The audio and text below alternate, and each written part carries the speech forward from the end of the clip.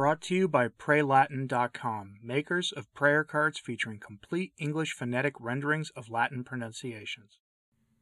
The talk about the suppression of the Apostolic Mass, also known as the traditional Latin Mass, gets, tiresome after a while, since the news is usually just bad news for dioceses, parishes, and the universal church as a whole, punctuated with moments of letters and statements from the better bishops decrying what the Vatican is doing, with little being done by the laity or the bishops to push back. But today I have for you, in addition to a statement by one of the very few good bishops, real action by the laity that is demonstrating that the laity are finally going to act and let our voices be heard. Although I will ask you, do you think this is that meaningful, and do you think it's odd at all of what they're doing here? All that ahead today in a rare good news installment of the Return to Tradition podcast. Let's dive into the stories. The streets of Rome are being plastered with pro-traditional mass and anti-traditionis custodes, anti-Cardinal Roach billboards. Their aim is to push back against the smashing of the traditional faith and its liturgy, and to do something, anything, to push back against Francis and his new theology for the Church.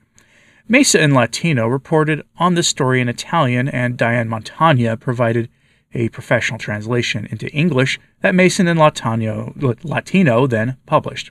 Here's the short article, because it is so short that I can just quote the whole thing in about a minute here. Quote, "Although the bad weather in Rome, including Monday's hailstorm, has definitely slowed down operations, anyone approaching the Vatican, whether on foot or by car, won't fail to notice a series of large billboards extolling a love for the Pope, the peace and unity of the Church, and the freedom of the traditional Latin Mass. The billboards are of 4 different types, with some in English. Several dozen were posted in all. Under a wide green banner with the mottos mentioned above, an ancient painting of St. Pius V is featured, as well as the faces of Popes John Paul II and Benedict XVI. Next to the images of the venerated pontiffs are quotations from their papal acts, an excerpt from Pius V's 1570 Apostolic Constitution Quo Primum, an excerpt from an address by Pope John Paul II, an excerpt from Pope Benedict XVI Summorum Motu Proprio Summorum Pontificum, and one from his accompanying letter to bishops. A QR code links to this page on the National Committee on Summorum Pontificum website. This is clearly an important awareness campaign, to which Mesa in Latino wishes to draw particular attention, both because the initiative is definitely significant and impactful, and because some of its promoters are very close to our blog." End quote. So it's a billboard campaign showing 2 modern popes and St. Pius V, and it's probably not what many of you had in mind for pushing back against the overreaches and heresies coming out of apostate synodal Rome these days. You may have been thinking more along the lines of not giving financially to the Vatican anymore, withholding your tithe for anything at your parish other than building funds or direct personal donations to your parish priest. Well, that's being done on a pretty large scale already, and it's been widely reported that the Vatican is, hurting financially, that those are having consequences, including them now raiding the properties of nuns to try to make up for their lost revenue. I've reported on that extensively here. The organizers of this campaign are taking what is essentially a private act of resistance and making it very, very public. And in so doing, they're getting the attention of media outlets around the world. Now, you might not think getting press coverage is going to be helpful, given the state of the secular media. But you should remember that after Traditionis Custodes was released, even outlets like the New York Times and the Washington Post called Francis's actions an overreach reaction to a tiny group making his life miserable in the Church. The New York Times said things like that. Press coverage is never a bad thing in this, especially when even our secular adversaries are more sensible about this topic than Francis and Roach are. Now think about the implications of that, by the way. Now, the organizers of the campaign issued a short press release which reads as follows, quote, "Starting this morning and lasting for 15 days, several dozen billboards dedicated to the traditional liturgy will be posted near and around the Vatican. An organizing committee whose members are participating in a personal capacity and who come from different Catholic entities, such as the blogs Mesa in Latino and Campati and De Maestra, and the Association's National Committee on Summorum Pontificum, and the St. Michael the Archangel Association, wished to make public their profound attachment to the traditional Mass at a time when its extinction seems to be planned. They do so out of love for the Pope, so that he might be paternally open to understanding those liturgical peripheries that no longer feel welcome in the Church, because they find in the traditional liturgy the full and complete expression of the entire Catholic faith. What earlier generations held as sacred remains sacred, and great for us too, and it cannot be all of a sudden entirely forbidden or even considered harmful, quoting Benedict XVI's letter to the bishops on the occasion of the publication of the Apostolic Letter Summorum Pontificum. The growing hostility towards the traditional liturgy finds no justification on either a theological or pastoral level. The communities that celebrate the liturgy according to the 1962 Roman Missal are not rebels against the Church. On the contrary, blessed by steady growth in lay faithful and priestly vocations, they constitute an example of steadfast perseverance in Catholic faith and unity, in a world increasingly insensitive to the gospel, and an ecclesiastical context increasingly yielding to disintegrating impulses.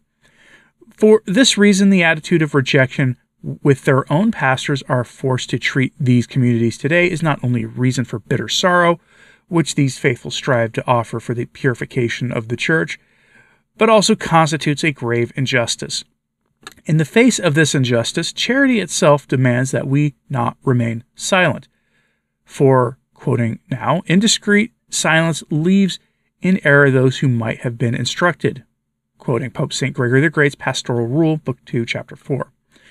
In the Church of our day, in which listening, welcoming, and inclusion inspire all pastoral action, and there is a desire to build ecclesial communion, quote, with a synodal method, this group of ordinary faithful, young families, and fervent priests has the confident hope that its voice will not be stifled, but welcomed, listened to, and taken into due consideration. Those who go to the quote-unquote Latin Mass are not second-class believers, nor are they deviants to be re-educated or a burden to be gotten rid of. End quote. They use some pretty spicy language at the end there.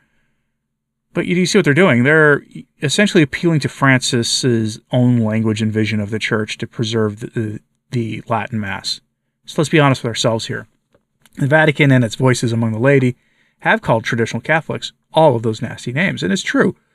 We aren't any of those things. We're simply Catholics who want and try to hold to the same faith as our forebears in the faith, as all the great saints and doctors of the Church did over the years. If anyone has deviated from the faith, it's the prelates who talk repeatedly about how the theology and ecclesiology of the Church has changed since the Council and how the traditional Mass doesn't fit the theology of the Church anymore. When you say things like that, which Francis, Roche, Supich, and others who have repeated it, you say things like that, it is schismatic at the very least, if not openly heretical. One of the better bishops recently published a short letter on the subject of Francis's further restrictions of the Latin Mass, and hopefully it's a little more coherent than, frankly, what those laymen are doing in Rome, because they're trying to appeal to Francis's better nature, which I think is a waste of time. Now, that bishop that I'm talking about here is Athanasius Schneider. His letter was published in LifeSite, and I will probably have the full letter by itself for you this weekend. But for now, he has a simple request for the laity and the clergy. Ignore Francis's decree and offer the Mass of the Saints, even if you have to do so outside of a parish setting. His reasoning is that Francis's actions are unjust and beyond the authority of the Pope. From the letter summarizing his article, quote, Bishop Athanasius Schneider, the auxiliary bishop of Astana, Kazakhstan, has encouraged priests and Catholics to continue their devotion to the traditional Mass despite any restrictions, since to comply with restricting the Mass would be, quote, a false obedience that would harm souls. Bishop Schneider made his comments during the question and answer session, which forms part of the monthly meeting held by the Confraternity of Our Lady of Fatima. He fielded a number of questions on the state of the traditional Mass after the regular release of fresh restrictions placed on it by Pope Francis since July 2021. Quoting Schneider directly, "The Pope has not the power to abolish the traditional Mass," said Schneider. explaining that this is, quote, because it is a property, a treasure of the entire church, from all the saints, the church of all ages, highlighting how the traditional Mass was not born out of the Council of Trent as is often argued, but rather predates it. Schneider pointed to the history of the church's traditional liturgy because of the very venerable age and constant perennial use of this order of Mass by so many saints and generations of Catholics, and almost all Catholic nations. The Pope has no power to simply abolish this, just as the Pope would not have the power to abolish the Apostolic Creed and to substitute the Apostolic Creed with a new formula and to prohibit at the same time the use of the Apostolic Creed. The same can apply to the order of Mass. This is a formula of venerable old use. In response to whether a priest has the power to continue to offer the traditional Mass despite the issuing of the numerous restrictions on it, Bishop Schneider answered that a priest can, in fact, do so in quote-unquote good conscience. Quoting him again, because here he will be obeying Holy Mother Church. This is a greater obedience than to do a wrong obedience, he stated. The order of a pope, which evidently is damaging the spiritual good of the church, we cannot obey. It would be a false obedience to cooperate with something which is evidently damaging the spiritual good of souls and of the entire church. End lengthy quote. False obedience. It's a hard concept for a Catholic to wrap their head around, especially since Catholics are called to obedience. This is something you see sometimes popping up in the comments from people who can't believe somebody would criticize a pope and you are expected to follow blindly. That is what is expected of us in our time, but that is not what we are called to as Catholics. We're not called to blind obedience. When commands from a shepherd contradict the faith, it is our duty to say no. In better times, that wouldn't happen, especially with the man the world thinks is Pope, but we don't live in good times. We live in the kinds of times that make saints, which are unfortunately not the most comfortable of times. But I'm curious what you have to say on this topic. Do you think the poster campaign in Rome is going to bear fruit? Do you think it's pointless? Do you think it's kind of silly to, cite post-conciliar popes when talking about the preservation of the Latin Mass, especially ones who actually helped undermine it in the first place? Will this all lead to nothing? Let me know in the comments, please. Like and subscribe if you haven't. It does help. As does sharing this on the social media. That helps a lot too. As always, pray for the church. I'm Anthony Stein. Ave Maria.